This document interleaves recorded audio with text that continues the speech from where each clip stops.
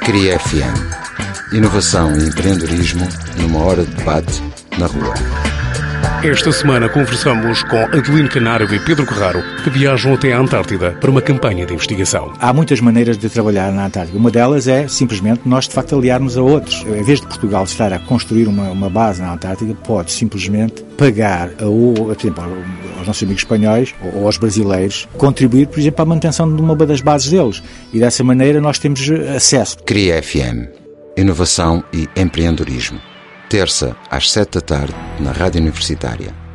Com repetição, domingo ao meio-dia. No CRIAUAlg desta semana vamos antecipar uma viagem bem longa até à Antártida. Vamos estar à conversa com Adelino Canário e Pedro Carraro. Eles são ambos do Centro de Ciências do Mar da Universidade do Algarve comigo e como habitual aqui na Rua Rodrigues do Sul Informação. Desde já muito bem-vindo e bem-vindo também aos nossos convidados. Eles são dois dos investigadores que vão integrar uma equipa multidisciplinar que participa na campanha de investigação da Antártida desta edição 2011-2012.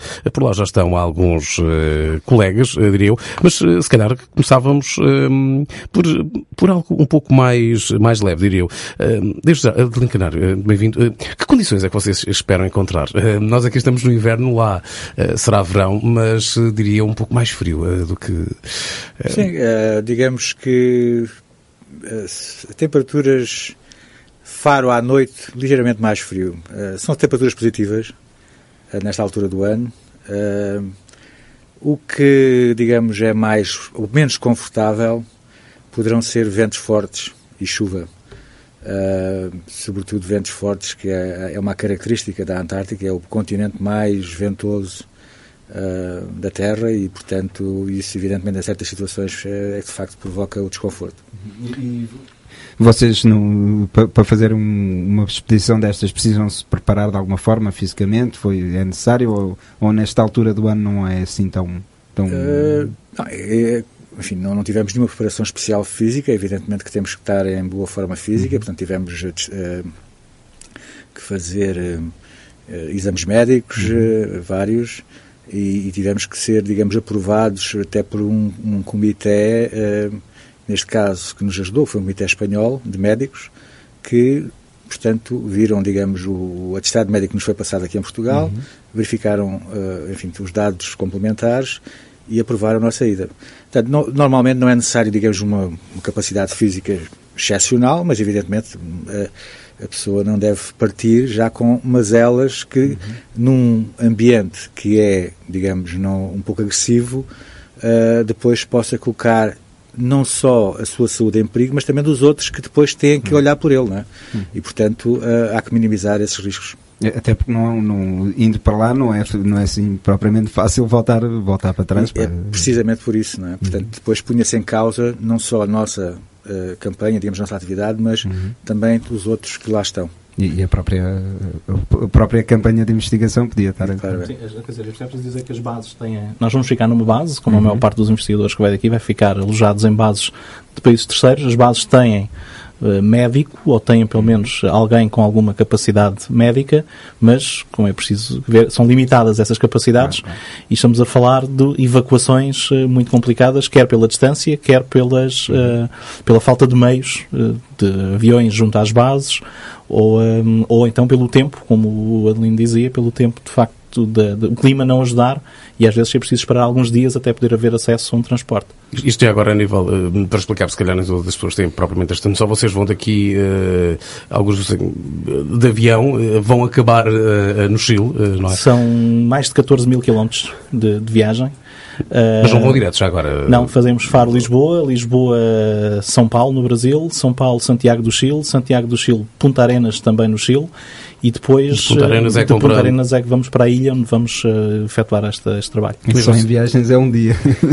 Sim, aliás, é mais que um dia. E mesmo assim, estamos a falar depois dessa última distância, porque era aquilo que estávamos a falar nesta parte logística, estamos a falar de 3 ou 4 horas e de aviões não há propriamente uma ligação diária. É quando não é bem quando calha, mas quando realmente há uma... Quando há necessidade, quando há neste caso o avião é fretado. Essa é uma das bases da expedição portuguesa, é termos uma logística com um avião que é fretado por meios portugueses, mas estes aviões são fretados em função das necessidades e então outras vezes o que existem são transportes militares que fazem ligação entre o continente sul-americano e as bases circunantárticas, digamos assim. Mas basicamente, digamos, a viagem entre o continente sul-americano, normalmente Punta Arenas ou uma das cidades ali daquela zona, e a Antártica, está só dependente do tempo, das condições de tempo. Porque um avião que sai, por exemplo, de Punta Arenas, tem que ser capaz de chegar à base, onde vai aterrar, e de voltar, portanto tem que ter combustível para fazer isso. Normalmente não são aviões muito grandes, são aviões com uma certa capacidade limitada, e portanto o combustível tem que servir para a ida e volta. E, portanto, se as condições forem demasiado adversas, o combustível pode acabar-se e depois não há possível. Portanto, tudo tem que ser planeado e, portanto, tem que ser verificado até à última da hora que as condições, digamos, atmosféricas que vão ocorrer durante o percurso que está previsto, de ida e volta, que são as ideais. Portanto, isto significa que podemos estar à espera em Punta Arenas, um dia, 2 dias, 3 dias, até chegar às condições ideais. Vocês vão a 26, mais ou menos, não é? 26. Nada vos garante que não terão de estar esses tais 2 ou 3 dias em Punta Arenas à espera para chegar a uma semana, eventualmente. Exatamente. Não é a primeira vez que lá esteve, que lá estás, já lá esteve uma vez. Qual é que foi a experiência de ter ido assim para a experiência para um foi extremo? Ótima. Daí voltar também, não é? Portanto, se calhar voltando um bocadinho atrás, a ida pode ser por diferentes meios. Nós vamos de avião, também há quem faça de barco, por exemplo. A maior parte de toda a logística de equipamento, etc., que as bases precisam, porque as bases têm, algumas delas, enfim, são pequenas, com 10 pessoas, 20 pessoas, há outras que têm 100 ou 200 pessoas, e há inclusive maiores. E, portanto, o transporte de materiais, alimentação, etc., tem que ser feito, normalmente é feito por barco. E muitas vezes enfim, vão pessoas a trabalhar, inclusive nos barcos, fazer arrastos no mar, etc., para apanhar aquilo que necessitam para a sua investigação.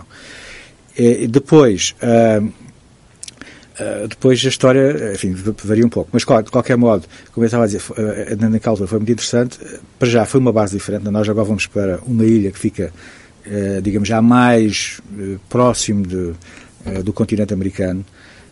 Eu fui para, enfim, talvez 1.000 ou 2.000 quilómetros mais a sul, e as condições aí eram secas. Portanto, há bocado falei em chuva, lá naquela altura não havia chuva, o ambiente é extremamente seco. E, portanto, mesmo quando está frio, não se nota muito o frio. E se tiver um bocadinho de sol, até sentimos bastante calor, podemos dar em t-shirt sem problema nenhum. Portanto, as condições são interessantes. Depois há muita vida selvagem, para além do trabalho que fazemos, enfim, nos tempos livres, que tentamos utilizar da melhor maneira. Portanto, há sempre coisas para fazer. Mas agora, essa questão eu acho que é uma coisa interessante, porque se estamos no nosso local ou quando vamos para uma cidade diferente, há sempre uma maneira de passar os tempos livres. Não há a tentação muitas vezes quando se vai numa campanha destas, até porque vocês vão 77 dias, não é? Dá mais ou menos 2 meses e qualquer coisa. Não há a tentação de estar constantemente a trabalhar, a despachar tudo aquilo que há para despachar, e às tantas acaba por não se descansar, não se consegue... Sim, bom, eu vou responder à minha experiência anterior.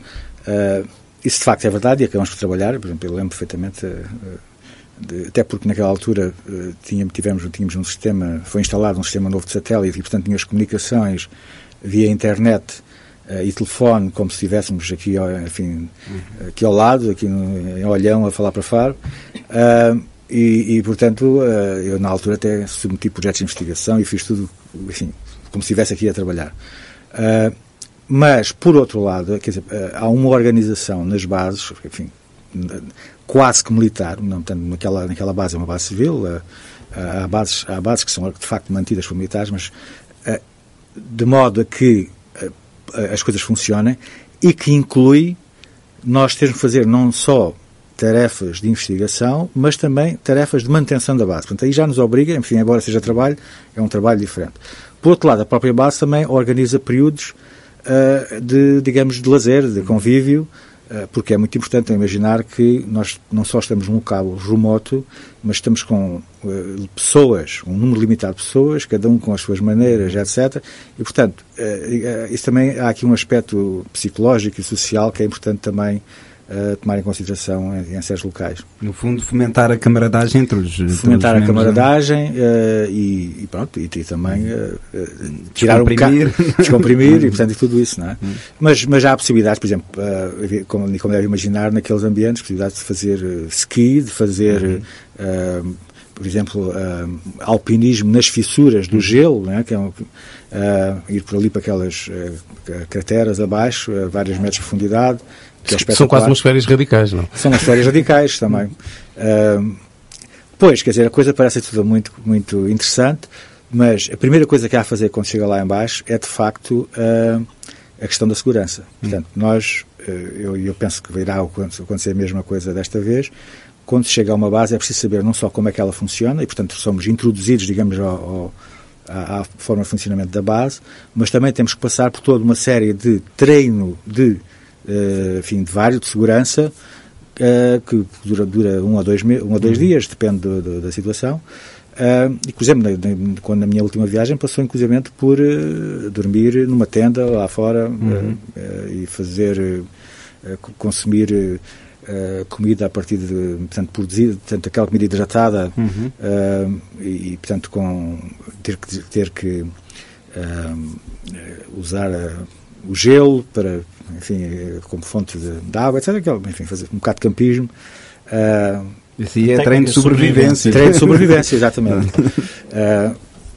Depois, ainda há aquelas equipas que vão para o campo, não é? Ou para a montanha, portanto, e esses vão ficar completamente isolados, remotamente, às vezes várias semanas, em tendas, e têm que ser também, de vez em quando, têm que ser provistos de comida e de outros materiais. Portanto, há equipas a transferir aquilo que são as primeiras necessidades para eles de vez em quando, e aí também é uma das tarefas que tinha que fazer. Portanto, de vez em quando nós também temos que servir, por exemplo, quando é preciso utilizar um avião para fazer estas pequenas viagens, servir de copiloto, portanto, para ir ajudar o piloto a levar as coisas, etc.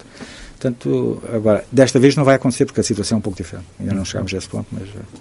Há pouco tu também falou da vida selvagem e antes de entrarmos no ar falava de uma questão das focas de leopardo, por exemplo, também é preciso ter algum cuidado de conhecer a fauna, com a fauna local. Sim, há vários aspectos. Um aspecto é a Antártida, portanto, é um continente que faz parte de um tratado internacional, que é o Tratado da Antártica, que prevê, por um lado, que o continente seja utilizado só para objetivos de paz, e, portanto, fundamentalmente investigação científica, e também para a conservação do meio ambiente. E, portanto, há uma série de regras que têm que ser estabelecidas, nomeadamente, por exemplo, nós não podemos levar daqui, sei lá, fruta ou plantas, enfim, a nossa planta preferida, ou peixinho de aquário para ter lá, para ornamentar, que não podemos levar para lá nada que possa, de qualquer maneira, poder interferir com a coisa. Mas, da mesma maneira, não podemos trazer nada. E, evidentemente, quando lá estamos, ter cuidado de não interferir com a vida selvagem, não é? E, portanto, lá aparece de tudo. Aparece desde animais que são, enfim, mais complicados, como, por exemplo, a foca leopardo, sobretudo porque são pouco previsíveis, mas também certas focas e outros animais que nós podemos praticamente tocar neles sem problemas nenhums, embora ninguém o vá fazer. Não é? Enfim, vamos tirar fotografias e tal, mas alguém pode sempre trazer um pinguim no bolso. Bom é não servir de alimentar a foca leopardo, diria eu.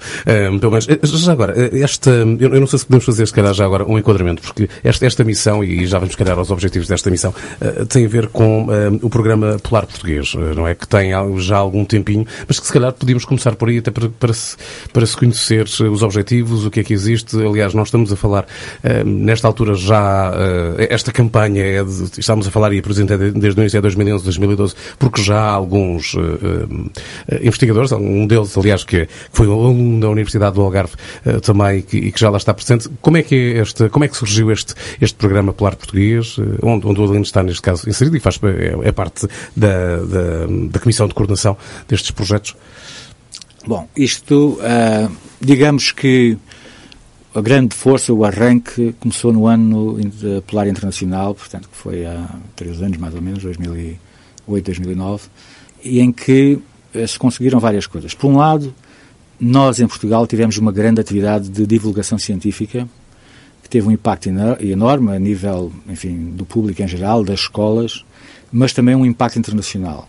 Portanto, foi, inclusive, o nosso programa tem sido dado como um exemplo a nível internacional de divulgação científica. E nós conseguimos, em simultâneo, portanto, e pegando um pouco na embalagem que este programa criou, convencer o Governo e a Assembleia da República a assinarem o Tratado da Antártica. Portanto, Portugal assinou o Tratado da Antártica. Como já havia algumas pessoas, incluindo eu próprio, que tinham colaborações internacionais e, portanto, que tinham estado na Antártica, nós começámos a organizar-nos internamente, a trazer jovens investigadores para aumentar, digamos, a massa crítica de pessoas que trabalham nesta área. E, de facto, a FCT, portanto, a Fundação para a Ciência e Tecnologia, que é quem financia em Portugal a maior parte da investigação, começou a interessar-se bastante por esta atividade e a disponibilizar-se, enfim, a ouvir-nos e a disponibilizar-se para ir resolvendo algumas dos aspectos que são importantes, como, nomeadamente, por exemplo, estabelecimento de protocolos internacionais, apoiar idas a conferências ou a reuniões que, precisamente, relacionadas com o Tratado da Antártica. E o resultado disso foi, precisamente, nós fizemos uma proposta daquilo que seria o Programa Polar Português, portanto, já tinha apresentado uma proposta anterior, que, evidentemente, portanto, para os anos anteriores, mas este ano, eles, portanto, a FCT, viu o nosso programa e achou que podia financiar uma parte daquilo que são os nossos objetivos. Porquê é que isto é importante? É importante porque a nossa ida à Antártica dos portugueses até agora, portanto, todas as viagens que foram feitas, foram sempre na base de colaborações internacionais. Isto significa o quê? Que são as outras nações, Inglaterra, Espanha, etc., que acabam por pagar os custos da nossa estadia, da nossa viagem. E não é pouco, porque se imaginarem, por exemplo, só os custos de aquecimento para manter edifícios a temperaturas que são, enfim, bastante negativas, mais toda a logística de transporte de materiais, tudo isso, o custo por investigador, a estadia da Antártica, é muito mais do que estar num hotel de 5 estrelas. E, portanto, são custos bastante elevados. Ora, o facto de Portugal não só fretar um avião, que é, no fim de contas, aquilo que a FCT vai fazer, que vai fazer agora este ano, fretar um avião que nos leva aos portugueses, mas, por outro lado, também permite que investigadores de outras nações, pela primeira vez, possam utilizar os meios portugueses, é uma moeda de troca, quer para este ano, quer para o futuro. Portanto, nós não somos simplesmente os pobrezinhos que, digamos, a pedir, por favor, levem-nos e deixem-nos lá ficar nas vossas bases, mas agora já temos, digamos, temos um estatuto mais igual para com os outros. E isso é uma grande vantagem para, enfim, no nosso posicionamento internacional e, portanto, e fundamentalmente, esta campanha Polar Portuguesa tem exatamente essa grande vantagem. É que nos vai, digamos, dar um empurrão para podermos desenvolver novos tipos de colaborações. Essa colaboração poderá chegar eventualmente, eu julgo que isto será num futuro não muito próximo, julgo eu, mas poderá haver uma base portuguesa na Antártida? Hipoteticamente sim, mas eu penso que isso poderá não ser do nosso interesse. Quer dizer, há muitas maneiras de trabalhar na Antártica. Uma delas é simplesmente nós, de facto, aliarmos a outros. Por exemplo, em vez de Portugal estar a construir uma base na Antártica, pode simplesmente pagar, por exemplo, aos nossos amigos espanhóis ou aos brasileiros, contribuir, por exemplo, à manutenção de uma das bases deles. E dessa maneira nós temos acesso. Portanto, desde que haja uma contribuição nossa, até simplesmente isto estamos a fazer, que é facilitar o transporte. Isto já em si é qualquer coisa. Porque de facto, Portugal é um pequeno país, como eu disse, os recursos que são necessários são muito elevados e se calhar não faz sentido ter uma base na Antártica, porque não é simplesmente, digamos, pegar numa cabine e colocá-la lá, é muito mais que isso. Provavelmente mais vale ter uma parceria do que ter uma base. Exatamente. E as bases também têm aqui, a maior parte dos países que têm bases têm uma certa agenda política também ou geoestratégica, e por isso é que países que estão perto, como o Chile e a Argentina, têm várias bases.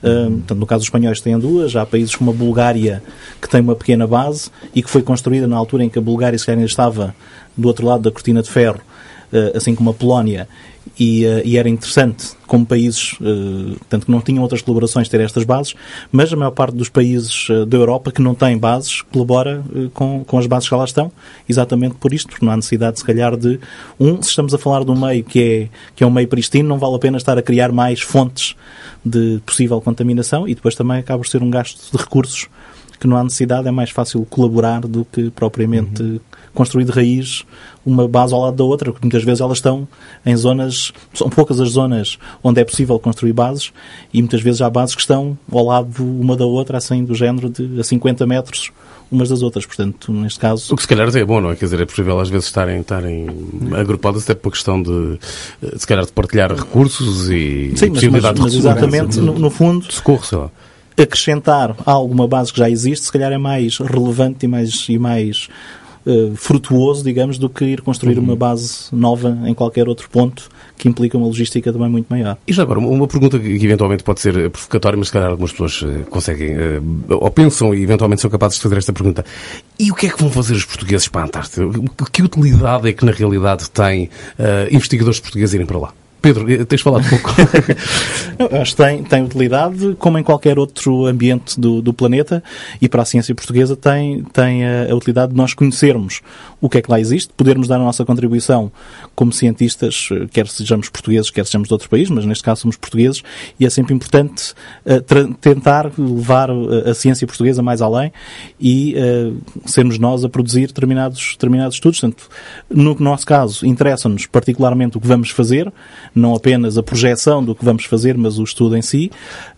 É um ambiente extremo que nós não encontramos cá, e para o tipo de investigação que fazemos, os ambientes extremos ajudam a perceber mecanismos de adaptação que muitas vezes nós não conseguimos perceber em ambientes menos, digamos, menos inóspitos, ou menos agressivos, ou menos demanding, neste caso. Mas, por exemplo, nós já vamos daqui a pouco explorar não só o projeto que vocês vão fazer lá, e já agora falarmos um pouco dos outros projetos que existem neste programa polar português, mas que extrapolações é que, por exemplo, podemos tirar de algumas das experiências que podem ser feitas nestes ambientes extremos em relação àquilo que está a fazer cá?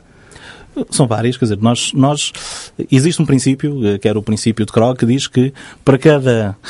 Portanto, foi um senhor, um fisiólogo muito, muito importante no seu tempo, e que diz que para cada mecanismo ou para cada questão existe um animal ou um modelo no qual nós podemos fazer as melhores experiências ou obter as melhores respostas. Neste caso, nós pensamos, ou nós temos de ver que estamos numa época em que um dos problemas principais, ou uma das preocupações, são as alterações climáticas, e levar o clima a determinados extremos. Queremos saber como é que os animais, ou neste caso, tanto nós vamos tratar de peixes, mas como é que os organismos se adaptam a essas adaptações e, eventualmente, se adaptam, se não se adaptam, se extinguem, se são capazes de mudar de ambiente, se são capazes de adaptar e evoluir até melhor noutros ambientes. E estes ambientes extremos, portanto, isto que nós fazemos lá, mostra-nos a capacidade de resposta destes animais, e nós temos de tirar extrapolações daquilo que se faz cá. Por outro lado, são animais que evoluíram durante muitos anos num ambiente muito fechado e que ou perderam algumas características ou ganharam outras que a nossa fauna aqui não tem, e muitas vezes, se calhar, há mecanismos que nós não percebemos como podemos resolver, ou porque é que eles são assim, e conhecendo como é que eles são noutras espécies, porque já foram assim, ou porque puderam adaptar-se para ser assim, podemos tirar conclusões relativamente àquilo que nós temos e que vemos todos os dias e que não conseguimos explicar. Mas até porque quando falamos, por exemplo, dos extremos, e já percebemos um pouco aqui por esta conversa, não estamos a falar só, não sei, menos 40 graus, provavelmente se consegue apanhar por lá, não é? Se calhar alguns que acompanham os National Geographic têm mais ou menos a variação térmica nesta região, porque são ilhas numa região circumpolar, varia mais ou menos entre menos 30 e 10 graus positivos. Nós vamos estar, se calhar, aí com 5 graus positivos durante o dia e talvez menos 5 durante a noite, depende também das condições meteorológicas. Sim, mas, por exemplo, estamos a falar de zonas secas onde, se calhar, a temperatura pode atingir um bocadinho mais. Portanto, quando estamos a falar do extremo, não estamos a falar só do extremo dos tais menos 30. Mas nós aqui estamos a falar, de qualquer forma, deixa-me só interromper-te para dizer isto, nós estamos a falar de espécies, nós vamos estudar espécies que estão dentro da água, não é? Sim, nesse caso é diferente. Mas como eu estava a tentar ir buscar aqui uma parte mais global, a verdade é que, se calhar, calhar se pode tentar estudar estas variações, ou eventualmente os cientistas que lá estão. Deixa-me só dizer isto. Neste caso particular, estas ilhas têm uma característica importante, que são aquelas que, nas zonas polares, as alterações climáticas ainda não se fazem sentir. Nas zonas mesmo polares, no core, digamos assim, no centro da Antártida, as variações climáticas não se fazem sentir tanto.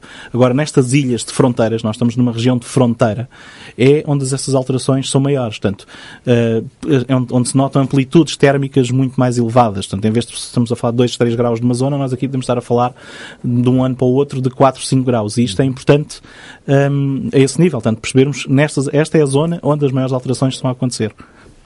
Pois, ia dizer exatamente isso, só para lembrar que se calhar ainda não dissemos, é que estes peixes que nós vamos estudar, que vamos trabalhar com peixes, vivem em temperaturas que vão entre cerca de menos 2 graus negativos até mais ou menos 0 graus. E eles têm vivido nestas condições praticamente desde sempre. E se a temperatura subir acima dos 3 graus, eles não são capazes de sobreviver, se houver uma alteração rápida. Portanto, o que é que faz com que uma espécie tolere um determinado nível de temperatura, por exemplo? Isso é uma coisa importante do ponto de vista científico, perceber como é que isso funciona. Depois, como disse o Pedro há pouco, este longo período em que estes animais e plantas viveram em ambientes extremamente frios, também fez com que eles, para já, quando se deu o arrefecimento deste continente, a maior parte das espécies desapareceram. Só ficaram um grupo muito pequeno de espécies. E foi a partir deste grupo pequeno de espécies que houve depois uma diversificação que levou àquilo que existe atualmente. Há determinadas características, determinados genes que desapareceram. Há outros que apareceram. E, portanto, conhecer, perceber isto é uma coisa importante. Há inclusivamente aplicações práticas que já se fazem de conhecimentos que se obtiveram em espécies com este tipo, que estão adaptadas ao frio. Estou a lembrar, por exemplo, que do ponto de vista biotecnológico existem tomateiros transgénicos, portanto, em que foi inserido um gene estranho que produzem proteínas anticongelação que os protege das geadas. Porque, precisamente, os mecanismos de proteção a temperaturas baixas, que acontece, por exemplo, no bacalhau e nestas espécies, o bacalhau também pode viver praticamente a menos 2 graus. Vivem alegremente e comem alegremente a essas temperaturas. Portanto, com base nesse tipo de descobertas, foi possível, portanto, tirar os genes destas espécies e colocar no tomateiro. Portanto, tem aplicações também práticas importantes, às vezes, a este tipo de conhecimento. Nós, se calhar, fazíamos agora aqui um pequeno intervalo musical. Voltamos já daqui a pouco à conversa, mas agora vamos à música.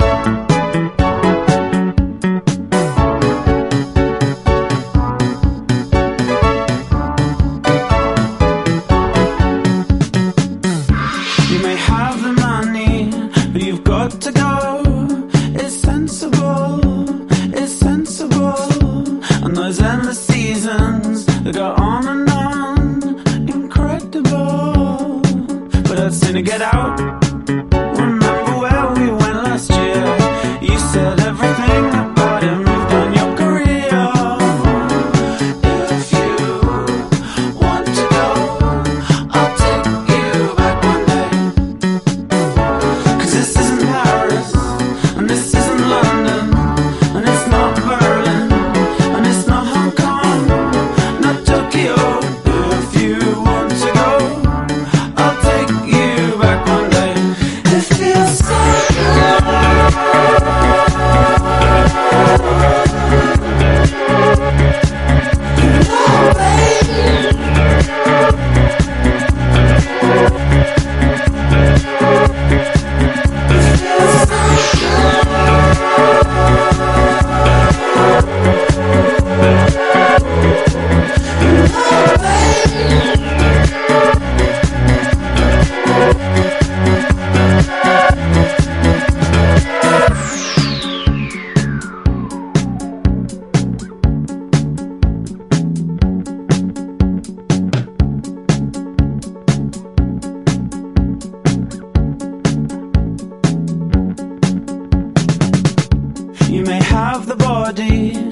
have the soul. Let's make this happen. Let's make this happen. And those endless beaches that go on and on. It's magical. But I'd sooner get out. Remember where we went last year? You said everything about it moved on your career. And you said if you want to go, I'll take you back one day. 'Cause this isn't Paris, and this isn't London, and it's not Berlin, and it's not Hong Kong, not Tokyo. If you want to go, I'll take you back one day. It feels so good.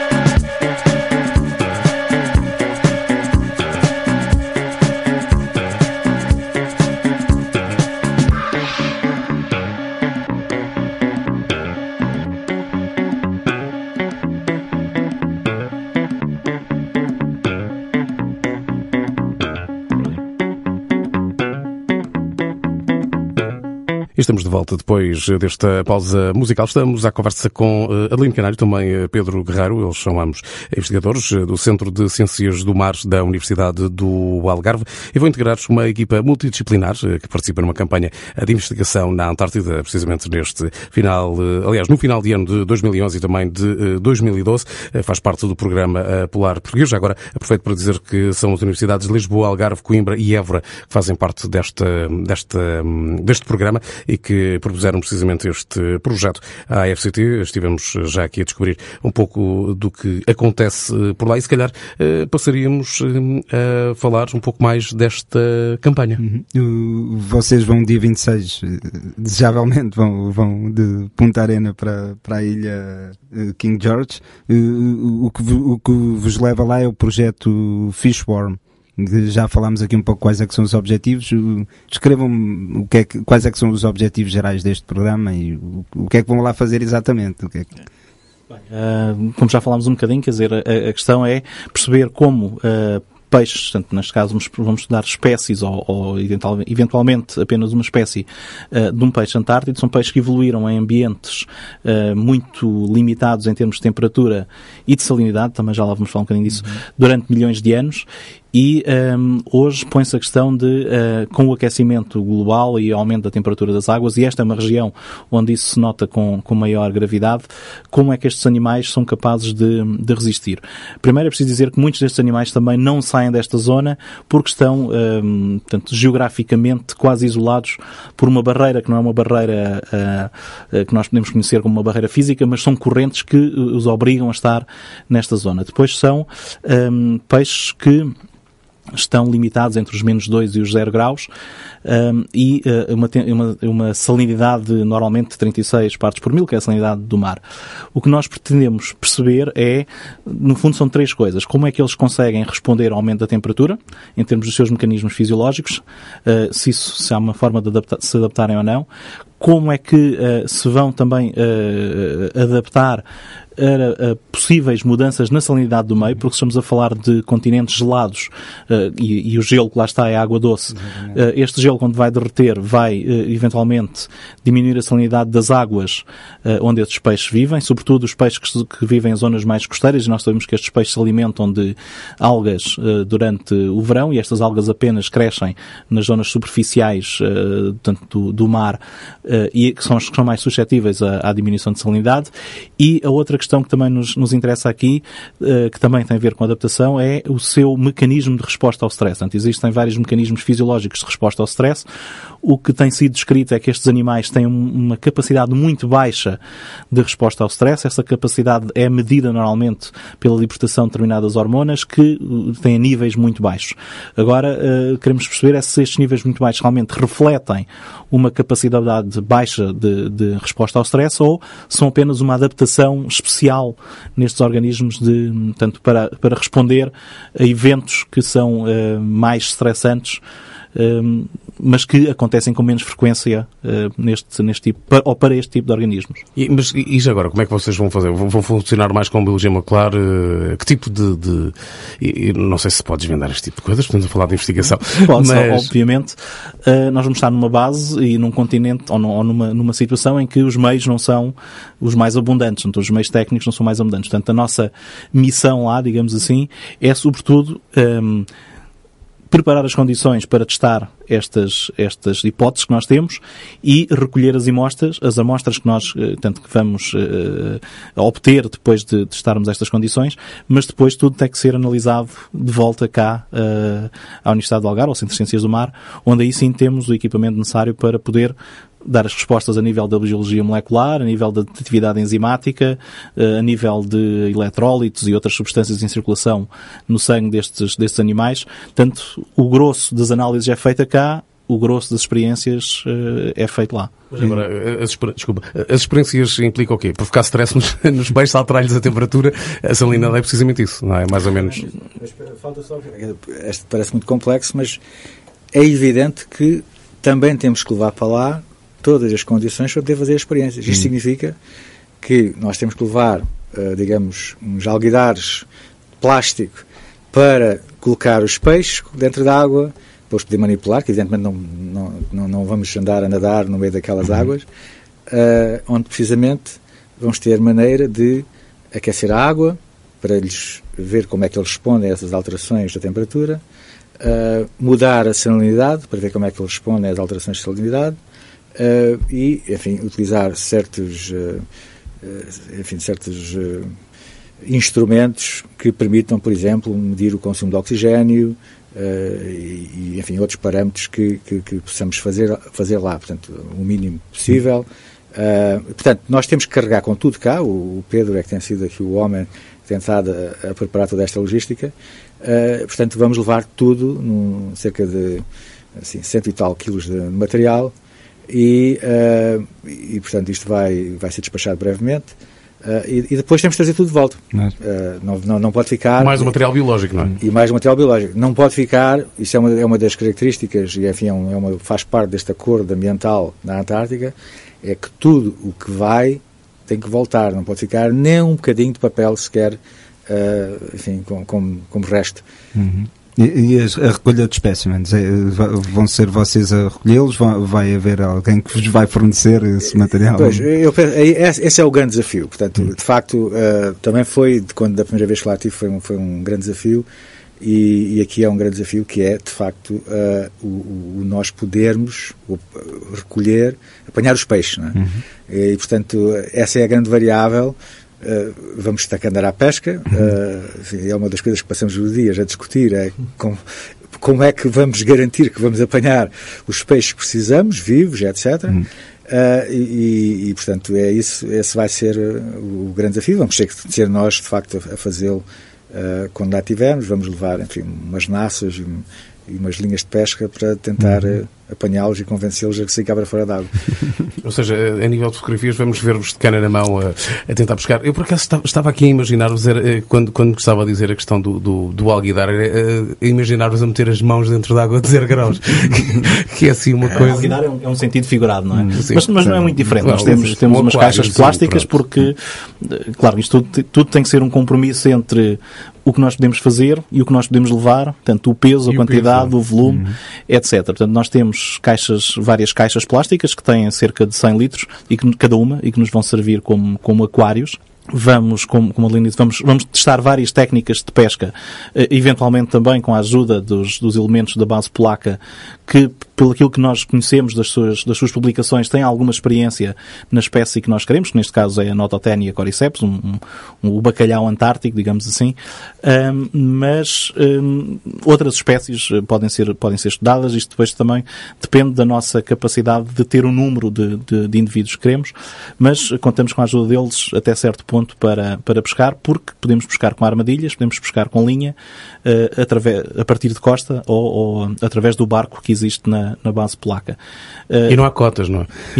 Não há cotas, mas ainda bem que perguntas isso, mas existem autorizações, ou seja, nós temos, antes de podermos fazer este projeto, tivemos que submeter formulários onde dizíamos o que é que queríamos fazer, quantos animais é que iríamos ter que utilizar, que espécie, e tudo isso é aprovado por um comitê, neste caso foi pelo Comitê Polar Espanhol, que está subjacente ao acordo, ao Tratado da Antártida, e que diz que existe até um determinado número de indivíduos, qual é o impacto que nós vamos causar com esta pesca, porque não queremos estudar e ao mesmo tempo fazer desaparecer aquilo que nós estamos a estudar, não é?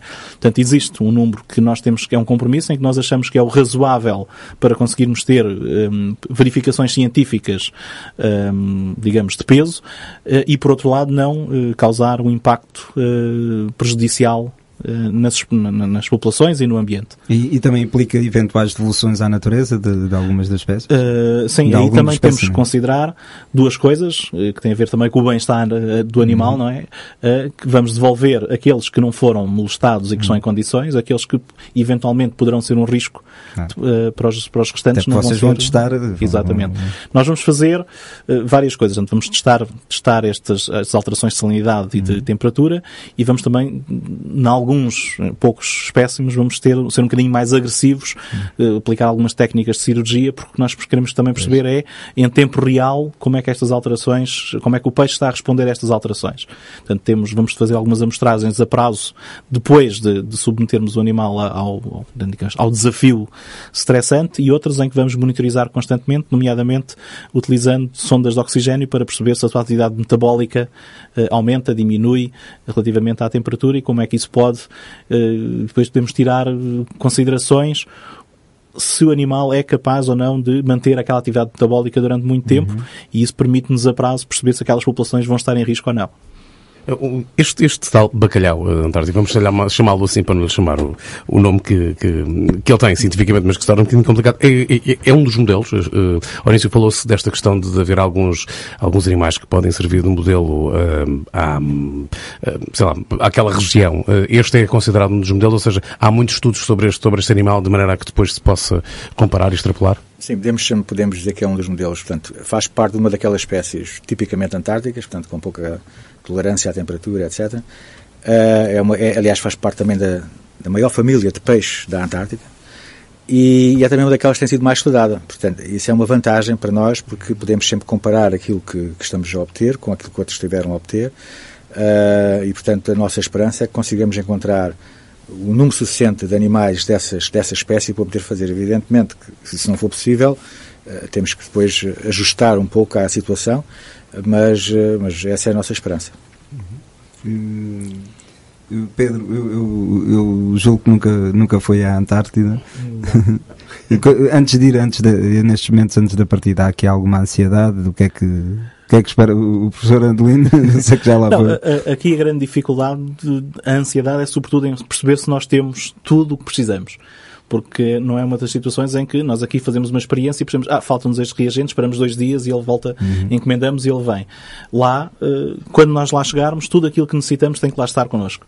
Portanto, essa tem sido, se calhar, a grande preocupação dos últimos meses, é perceber se tudo aquilo que nós vamos, portanto, planear bem as experiências, planear ao milímetro, neste caso, perceber que vamos fazer isto, precisamos disto, precisamos mais, se este resultado aparecer, então vamos precisar disto, ou daquele outro instrumento. Portanto, perceber que temos tudo e, portanto, vezes voltar atrás e tentar ver se o nosso checklist está completo. E depois também, normalmente isto tem a ver também com um pouco com ser a primeira campanha portuguesa em que a logística é feita, digamos, não é em cima do joelho, mas é a pouco tempo antes da partida.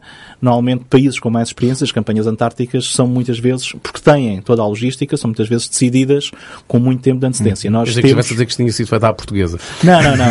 Não, é à portuguesa porque é a primeira vez, esperemos que um modo, e está a ser bem feito, esperemos portanto, obviamente, este ano já podemos começar a preparar, havendo campanha para o próximo ano, já podemos este ano, com o conhecimento que temos, preparar a campanha do próximo ano. Há coisas que outros países já têm estruturadas. Obviamente. Isso é precisamente isso, portanto, é continuar, digamos que a intenção é que esta seja a primeira de outras que aconteçam anualmente? Sim, e isso parece que está a seguir esse caminho. Portanto, aliás, já ainda a semana passada houve uma decisão, portanto, na FCT, a tal Fundação para a Ciência e Tecnologia, que indica que poderá ser esse o caso. Portanto, foi criado, digamos que um gabinete dentro da FCT especificamente dedicado às regiões polares.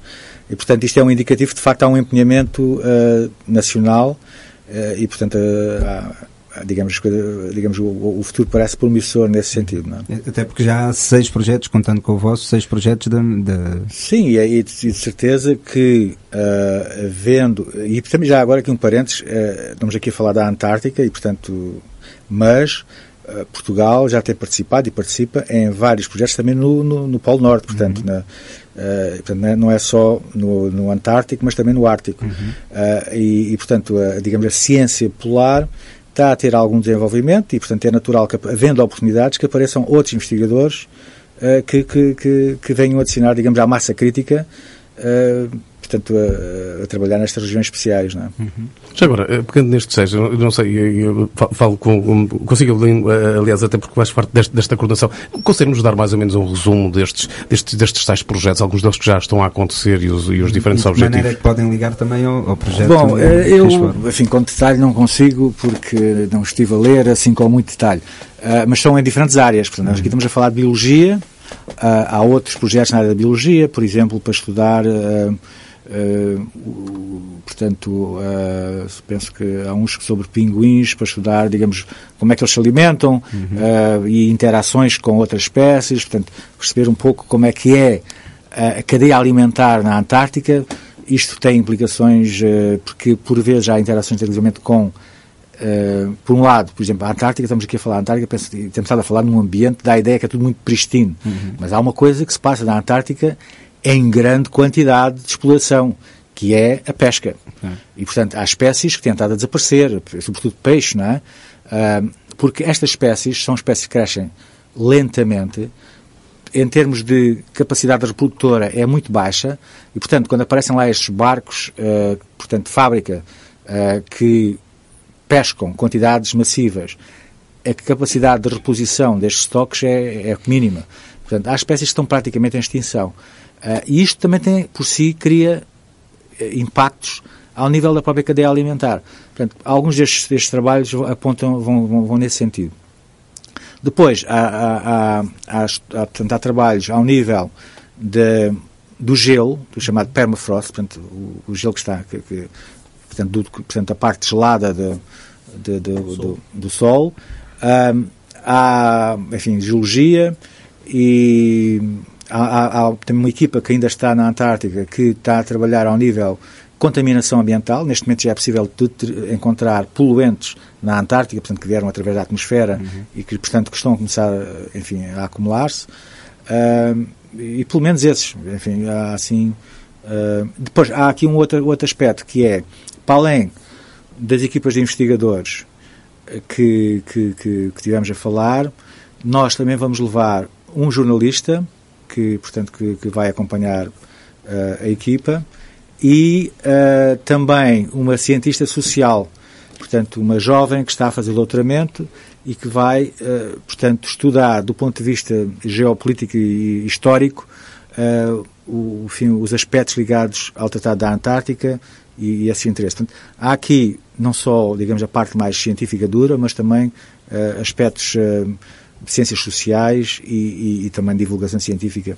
Eu sei que vocês agora, quando chegarem, vão trocar, por assim dizer, com outra equipa portuguesa que já lá está. Vão se cruzar com alguma das equipas, das outras equipas? Em princípio vão, portanto, quando nós formos, devem voltar talvez 3 equipas. 3 equipas. E vai lá permanecer mais alguma? Vão ficar lá? Há outras que vão connosco. Portanto, okay. Há uma ou 2 equipas que vão connosco, portanto, e que voltam também um pouco mais tarde.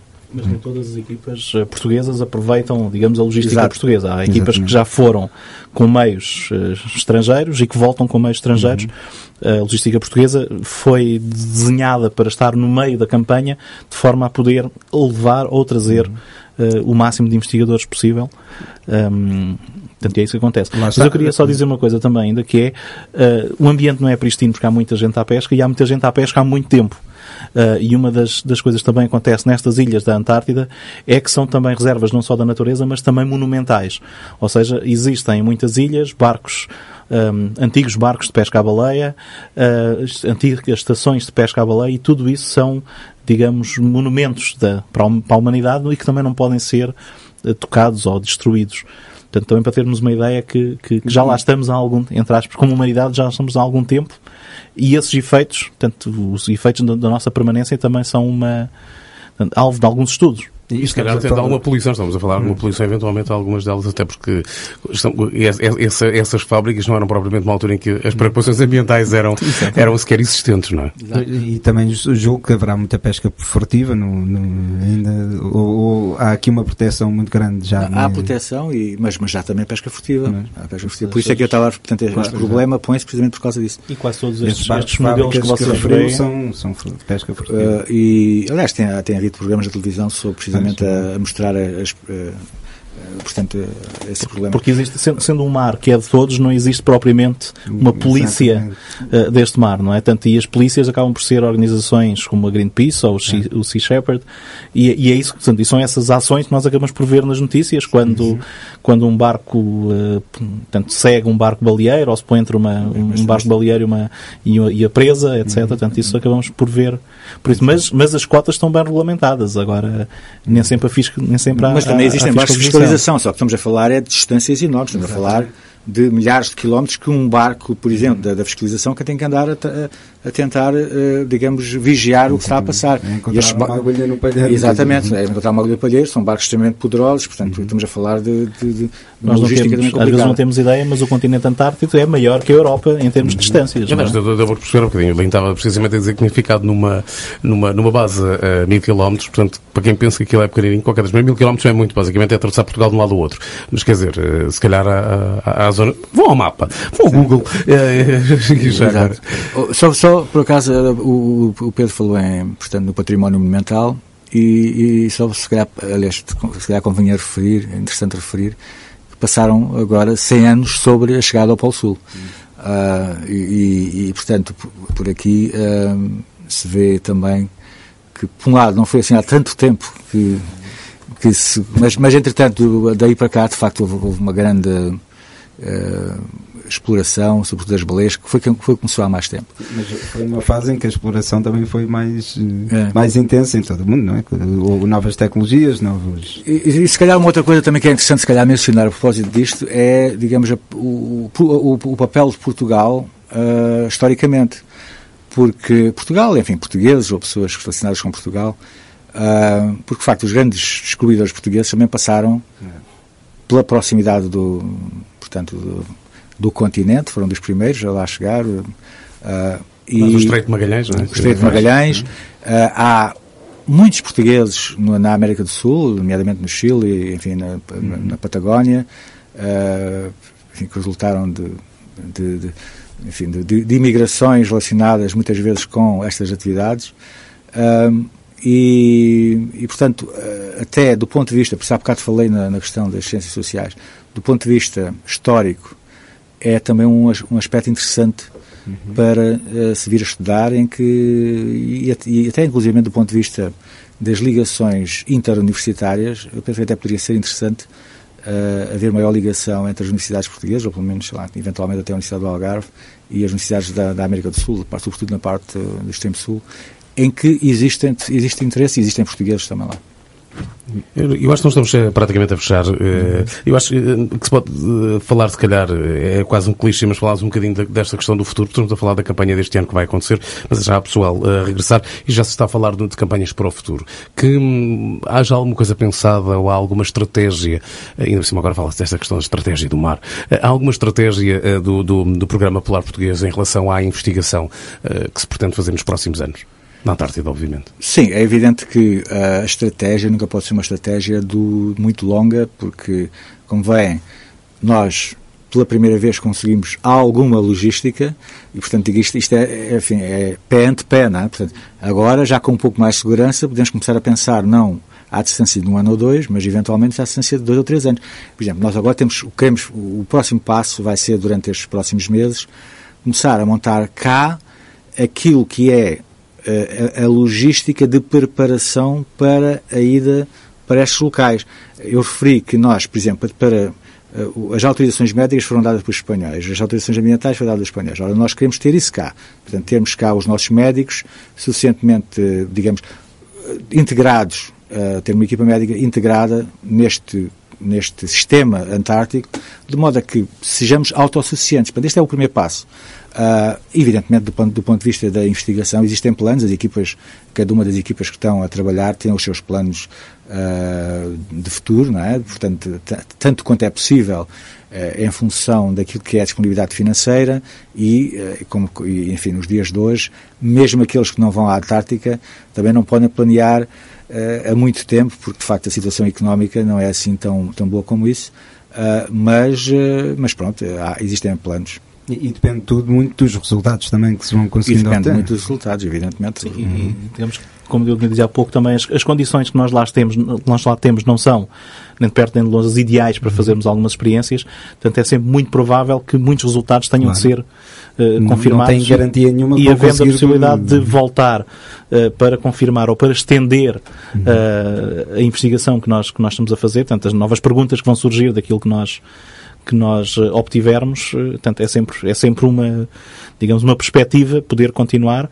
Isso também só acontece se houver esta logística já preparada, porque nós até agora estamos a depender da boa vontade de terceiros, mas, por um lado, a boa vontade de terceiros não se estende para sempre e, por outro lado, torna-se muito mais fácil para nós se tudo aquilo que nós temos que esperar 1, 2, 3 meses para termos a resposta, o que vai e vem, nós pudermos preparar em Portugal com os nossos meios, de um dia para o outro, ou de uma semana para a outra. Mas já agora, por exemplo, nós temos estado a falar desta questão de criar os meios, mas, por exemplo, quando uma equipa vai portuguesa, ou como vocês vão agora para uma base, basicamente há um pagamento a essa base, não é? Quer dizer, Não? Precisamente essa é a tal contrapartida. Portanto, o facto de nós termos disponibilizado meios para outros, portanto, ninguém está a contabilizar até ao cêntimo se aquilo, enfim, não está a pagar mais que o outro. Mas, portanto, nós estamos a contribuir e, portanto, ao mesmo tempo estamos a permitir que lá fique. Aliás, devo dizer que os polacos disponibilizaram-se imediatamente, não foi preciso andar a pedir, ou não sei, assim. Dissemos, olha, temos uma equipa de 2 investigadores, precisam de ir trabalhar, enfim, nem preciso de dar muitos detalhes, eles disseram logo, sim. Vocês só têm de levar a vossa própria comida, quer dizer... Não. A única coisa que precisamos levar é o nosso equipamento científico e aquilo que é o nosso material pessoal. Só podemos levar uma mala de 15 quilos de coisas pessoais. Porque o tal avião que nos faz o transporte de Punta Arenas também tem uma capacidade limitada, portanto estamos limitados no peso. Portanto, nós não temos de facto de contribuir para nada enquanto lá estamos. Só temos que tratar das nossas coisas pessoais e, portanto, a partir daí está a andar. Portanto, esta é que é a tal contrapartida. Portanto, é podermos utilizar todas as facilidades que eles têm sem andarmos preocupados se temos que pagar ou não. E vice-versa, evidentemente. Portanto, eles se utilizarem o nosso avião, não temos que estar a cobrar nada. Lá está, é aquele espírito de cooperação que se calhar é difícil encontrar noutro sítio que não seja na Antártida. É preciso irmos aos extremos para conseguirmos encontrar isso. Entretanto, já agora, há uma coisa que temos de acrescentar, porque há a possibilidade de vos acompanhar. Exatamente. Portanto, existe o nosso portal, o portal Polar, que neste momento já tem o diário das equipas portuguesas e, portanto, nós vamos enviar diariamente ou quase diariamente um diário de bordo, digamos. Um diário de bordo. Aliás, já agora ele é mesmo chamado diário de campanha, não é? Chama-se diário de campanha. E, portanto, o portal é www.propolar.org. É verdade. E aí podem encontrar, portanto, neste momento já, digamos, a experiência, os relatos da experiência dos investigadores portugueses que lá se encontram. E é precisamente por aí que vos podem acompanhar. Adelino Canário e Pedro Ribeiro, muito obrigado por terem passado aqui pela Rua FM e por esta edição do CRIAUAlg. Desde já, obviamente, desejamos uma boa viagem e com certeza poderemos falar depois, quando regressarem, deste vosso périplo, uma verdadeira viagem de expedição. Nós estamos de volta na próxima semana. CRIAUAlg. Inovação e empreendedorismo numa hora de debate na rua. Esta semana conversamos com Adelino Canário e Pedro Ribeiro, que viajam até à Antártida para uma campanha de investigação. Há muitas maneiras de trabalhar na Antártida. Uma delas é, simplesmente, nós, de facto, aliarmos a outros. Em vez de Portugal estar a construir uma base na Antártida, pode simplesmente pagar, por exemplo, aos nossos amigos espanhóis ou aos brasileiros, contribuir, por exemplo, à manutenção de uma das bases deles. E dessa maneira nós temos acesso. CRIAUAlg. Inovação e empreendedorismo. Terça, às 7h, na Rádio Universitária. Com repetição, domingo ao meio-dia. Este programa teve o apoio do Projeto Kimeraa, projeto cofinanciado pelo Programa de Cooperação Europeia Espaço Atlântico, através do Fundo Europeu de Desenvolvimento Regional. Mais informações em kimeraa.eu.